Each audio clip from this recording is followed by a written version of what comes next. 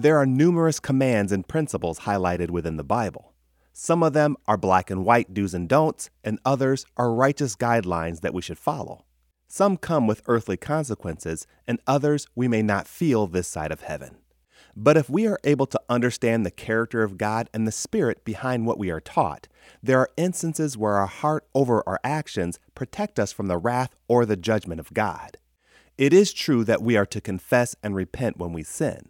But 1 Peter also teaches us that love covers over a multitude of sins, because as one of my Bible commentators put it, love can turn away the wrath of God. Proverbs chapter 16 verse 6 goes on to say, "Through love and faithfulness, sin is atoned for.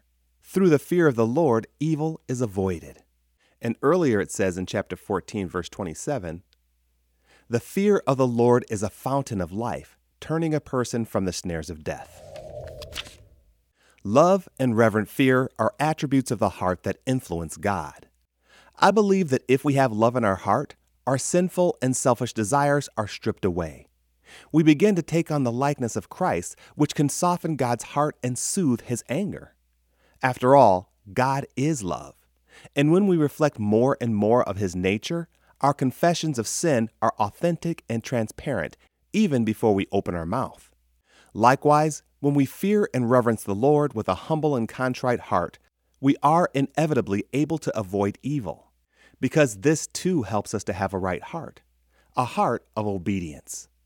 And the act of obedience, by definition, is the opposite of sin. I don't believe that these verses are saying that love and fear in and of themselves can wipe out sin, but they are necessary ingredients if we are to truly repent and truly obey. Love and reverent fear are biblical attributes that every believer should try to attain and maintain. Proverbs reminds us that the fear of the Lord is a fountain of life, and it also reminds us that through love and faithfulness, sin is atoned for. So I would challenge you to examine your heart today. We should all ask ourselves, how much love do I have for others? And do I reverence the Lord as almighty and sovereign? These are things that shouldn't occasionally be on our heart and mind. They should be ever present from when we rise in the morning to when we go to bed at night, because the absence of these attributes means that we are out of step with the Spirit. When we try to live a life without love, we are inevitably selfish, which leads to sin. And when we try to live without the reverent fear of the Lord, we become prideful and arrogant, which also leads to sin. So I encourage you, as I encourage myself, to remember that love covers over a multitude of sins, and through the fear of the Lord, evil is avoided. Thank you for listening to the Lord of My Life podcast, and be sure to visit our website at ktfproductions.com.